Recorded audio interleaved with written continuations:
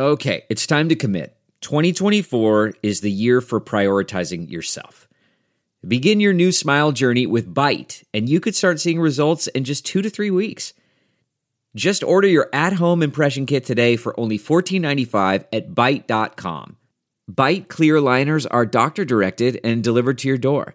Treatment costs thousands less than braces, plus they offer financing options, accept eligible insurance, and you could pay with your HSA, FSA. Get 80% off your impression kit when you use code WONDERY at Byte.com. That's BYTE.com. Start your confidence journey today with Byte. Thanks for joining us for another week of Take Two. You'll notice we're doing things a little differently here. Only 2 chairs on set. So there's not going to be squabbling, though you can fight with me if you want, just a little bit. But we're going to be talking issues. Representative Chris Stewart is in town here, leaving tomorrow to go back to Washington for Congress to go back in session. But we want to talk a little bit about the issues today and also the travels. You have not been resting this summer, it sounds like. Yeah, they call it an August recess, but it's not really much of a break. There's no Foursquare or tetherball? You try to spend a little time with your wife and children, but it really is almost always very busy. A work break. It seems like that for most of our congressional leaders. Before we get into your travels, I wanted to talk about a couple of the issues that are on the forefront right now.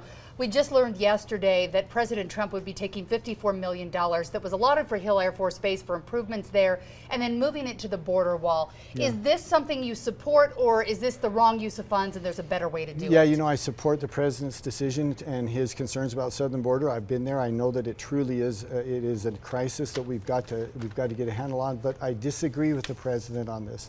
I think these priorities that we've worked through for the military, the way we've prioritized how we're going to spend that money, is something we've worked on for, in this case, years. The Utah Test and Training Range will be affected by this. As a former Air Force pilot who has dropped bombs out on the Utah Test and Training Range, or the UTR as we call it, I know what a critical national asset that is. And I think the White House just made a mistake in this. They just should not have taken that money away from Hill and the UTR and the things that we know as a national priority for national security. And we're doing everything we can to push back with the White House and to try to change that. Is it a done deal, or has the money already been moved and there's no getting it back no matter how much you argue at this point? Well, I don't think it's a done deal in the sense that even if they've made the decision, the money hasn't actually been transferred. We're, I think, quite a long ways from that. So I think there's an opportunity to maybe change their mind. But honestly, I think it's probably a heavy lift for us to try and get the White House to relook at this.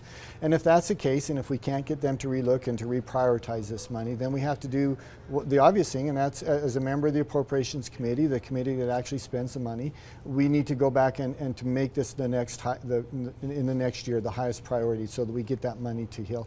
And by the way, Heidi, it's important to know I'm not doing this just because Hill is part of of the state here. It's not in my district, but obviously it's a very important priority for me. I'm not doing it to protect jobs here. I'm not doing it for anything parochial or local.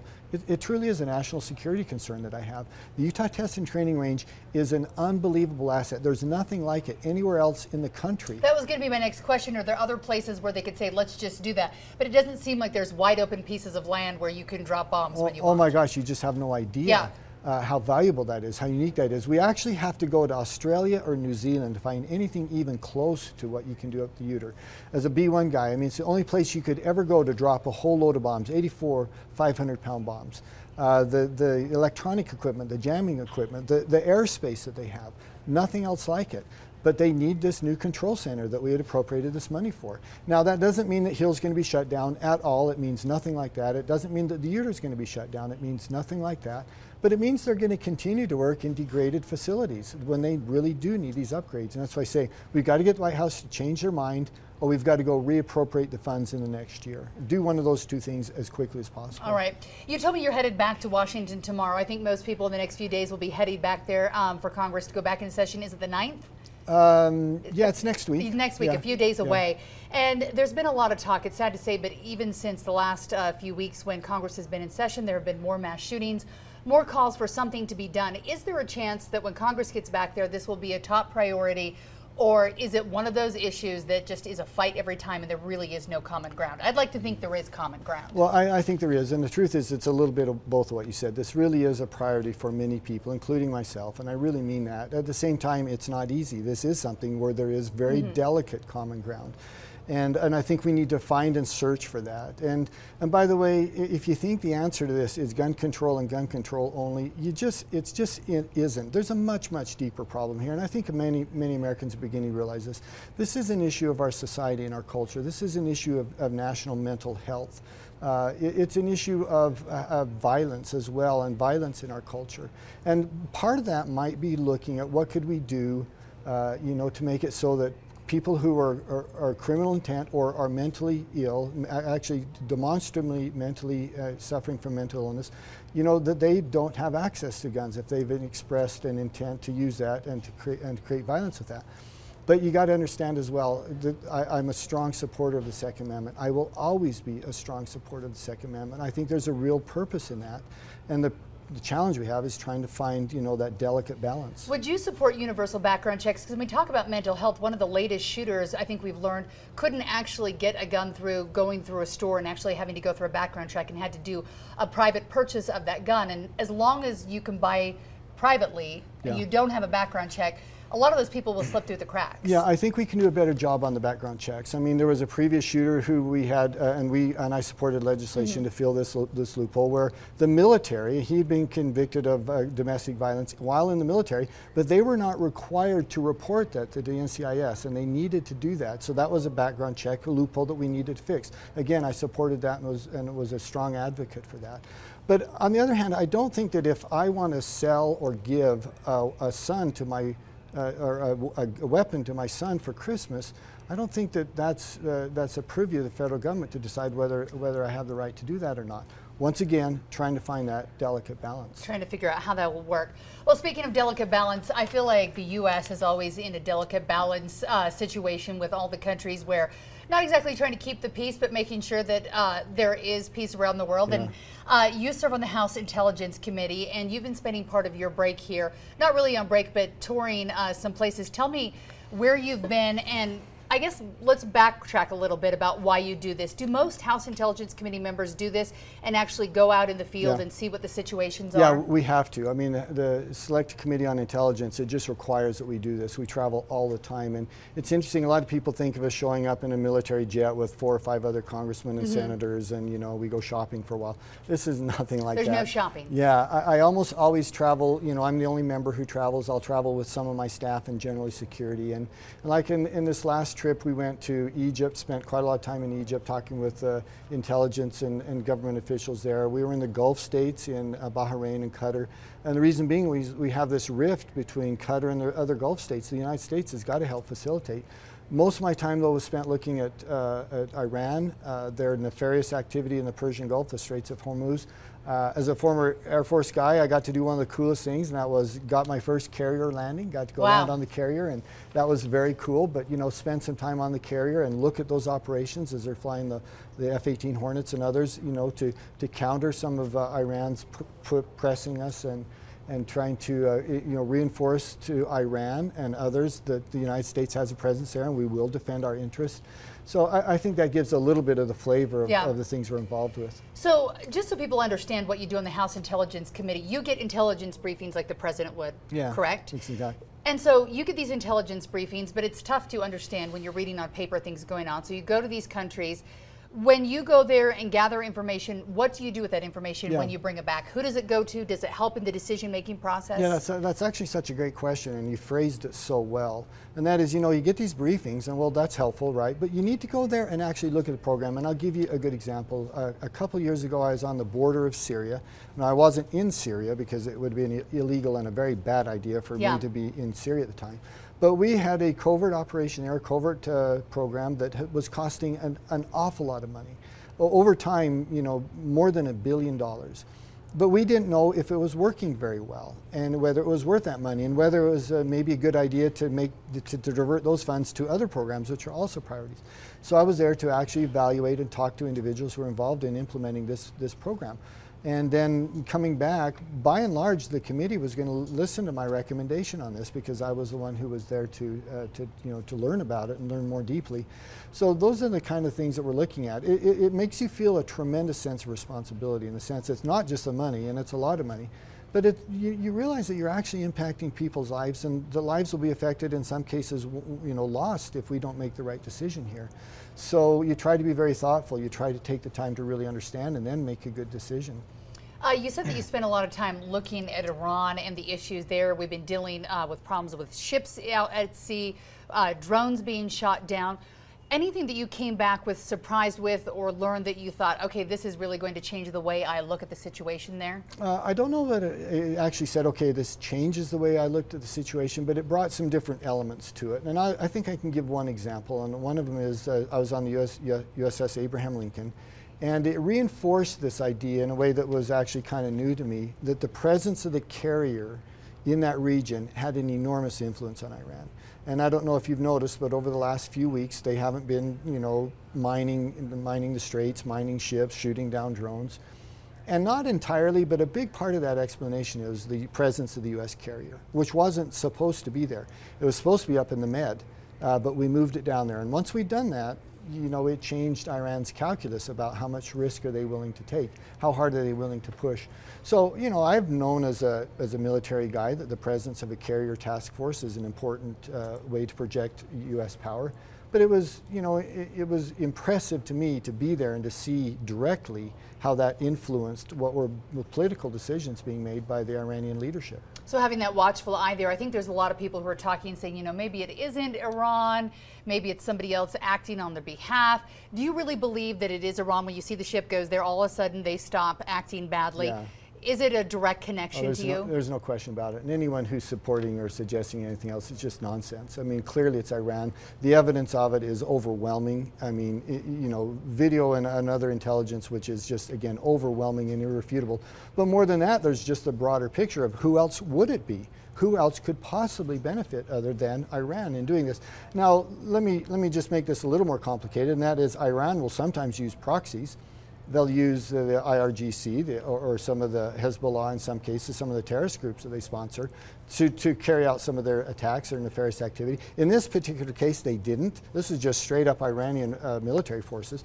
But they will use proxies in some areas around the world, and that makes it a little more complicated. But in this case, it was just very clear. This is Iran. This is why they did it. This is what they hope to accomplish. This is how we hope to counter them. And it turns out that at least up in a very tactical point of view, in a very short period of time, what we did to counter them has been effective so far. And what happens there matters. I think sometimes it seems like it's a world away, but when we're talking about the Strait of Hormuz and we're talking about the oceans around there and the byways, this is where we get our oil from. It all matters. The whole world is somewhat dependent on this region. Yeah, absolutely. So it matters in the sense that you've just indicated, Heidi. I mean, a significant portion of the world's energy supply moves through the Straits of Hormuz. Now, thankfully, the United States has weaned ourselves off of this oil to a large degree. We're by and large energy independent. Thank heaven that we are. You would be paying much, much more for a gallon of gas this past Labor Day weekend were that not the case. But the East and West, Asia and Europe is very dependent. We are as well to a certain degree. But more than that, and I really mean more than that, it's this. Is the U.S. credible any longer? Is the U.S. able to influence world events any longer? That's what's at stake here. And I've said it 1,000 times and I'll say it 1,000 more. I know the U.S. can't be the world's policeman. As a former Air Force guy, as a former military guy, I know how hard we've worked our military families, our equipment.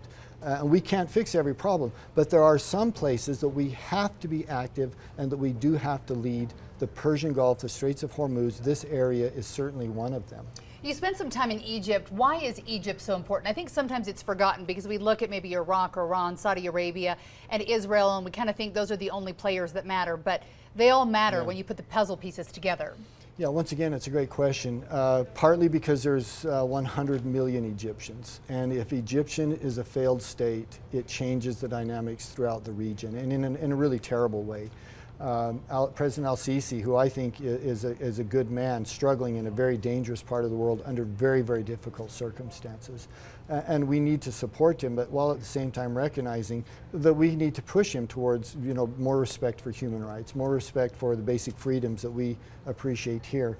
He's trying to find a delicate balance on that while he's being attacked in the Sinai by ISIS, and while he's being attacked at home. While I was there was a bombing not far from where I was that killed a couple dozen people. It doesn't even make the news back home here.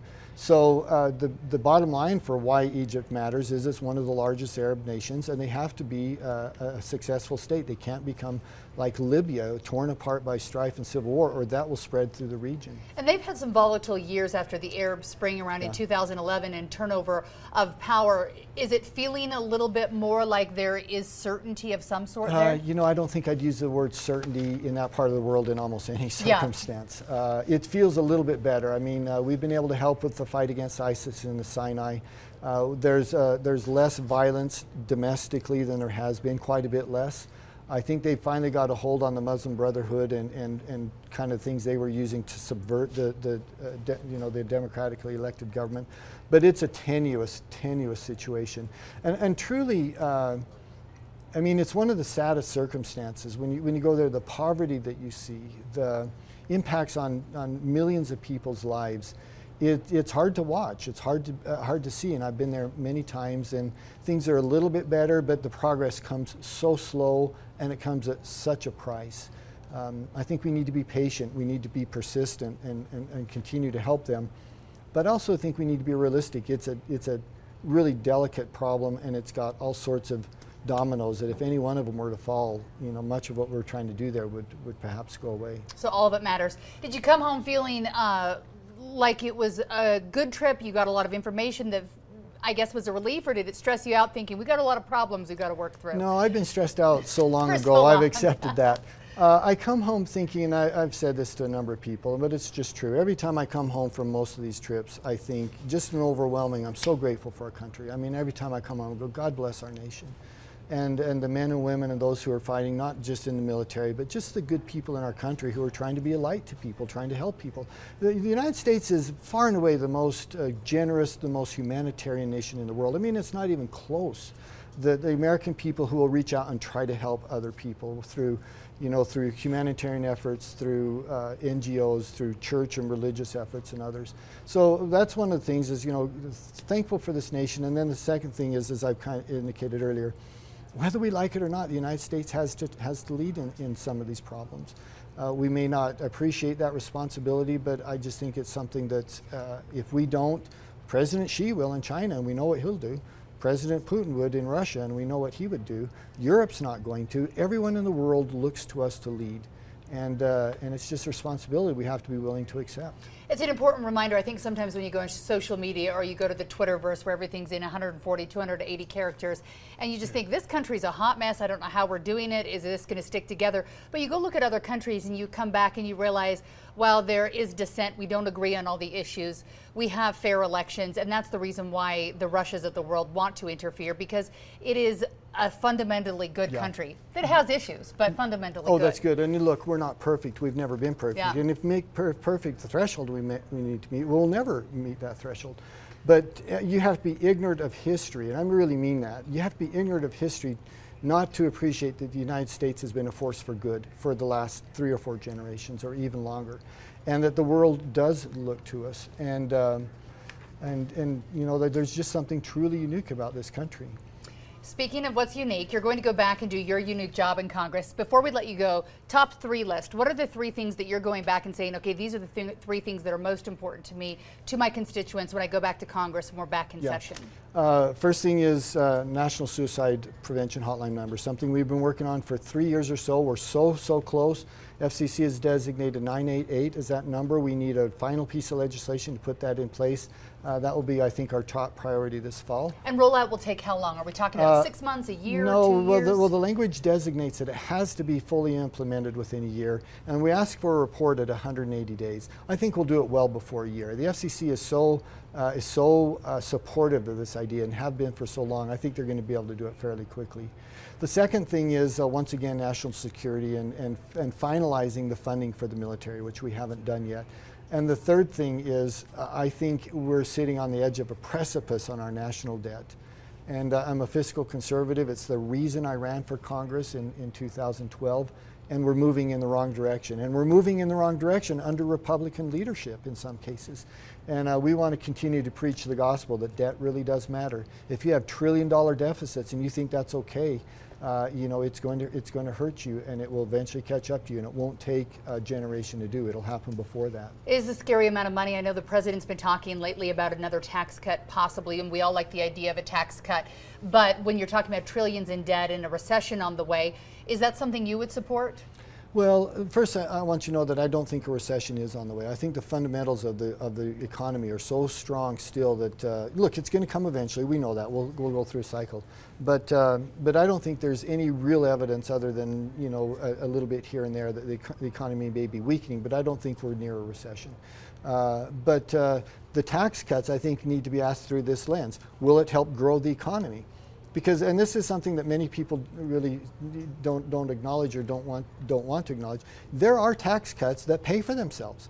That you actually grow the economy such that the government gets more revenue. Because we go spend that money. That's right. The government gets more money than if we would not have had the tax cut. But if it's a tax cut that doesn't stimulate growth, then I couldn't support it. All right. Lots of questions, lots to talk about, but only so little time. So, Congressman, it's an honor to be with you. Thank you so much for coming in here today. We'll be posting this online, and if you ever have questions for us, we're happy to have you here and talk about them. It's an honor. We hope to come back. Thank you so much. Thanks for listening to Take Two, and we'll be back with the regular arguments next Friday.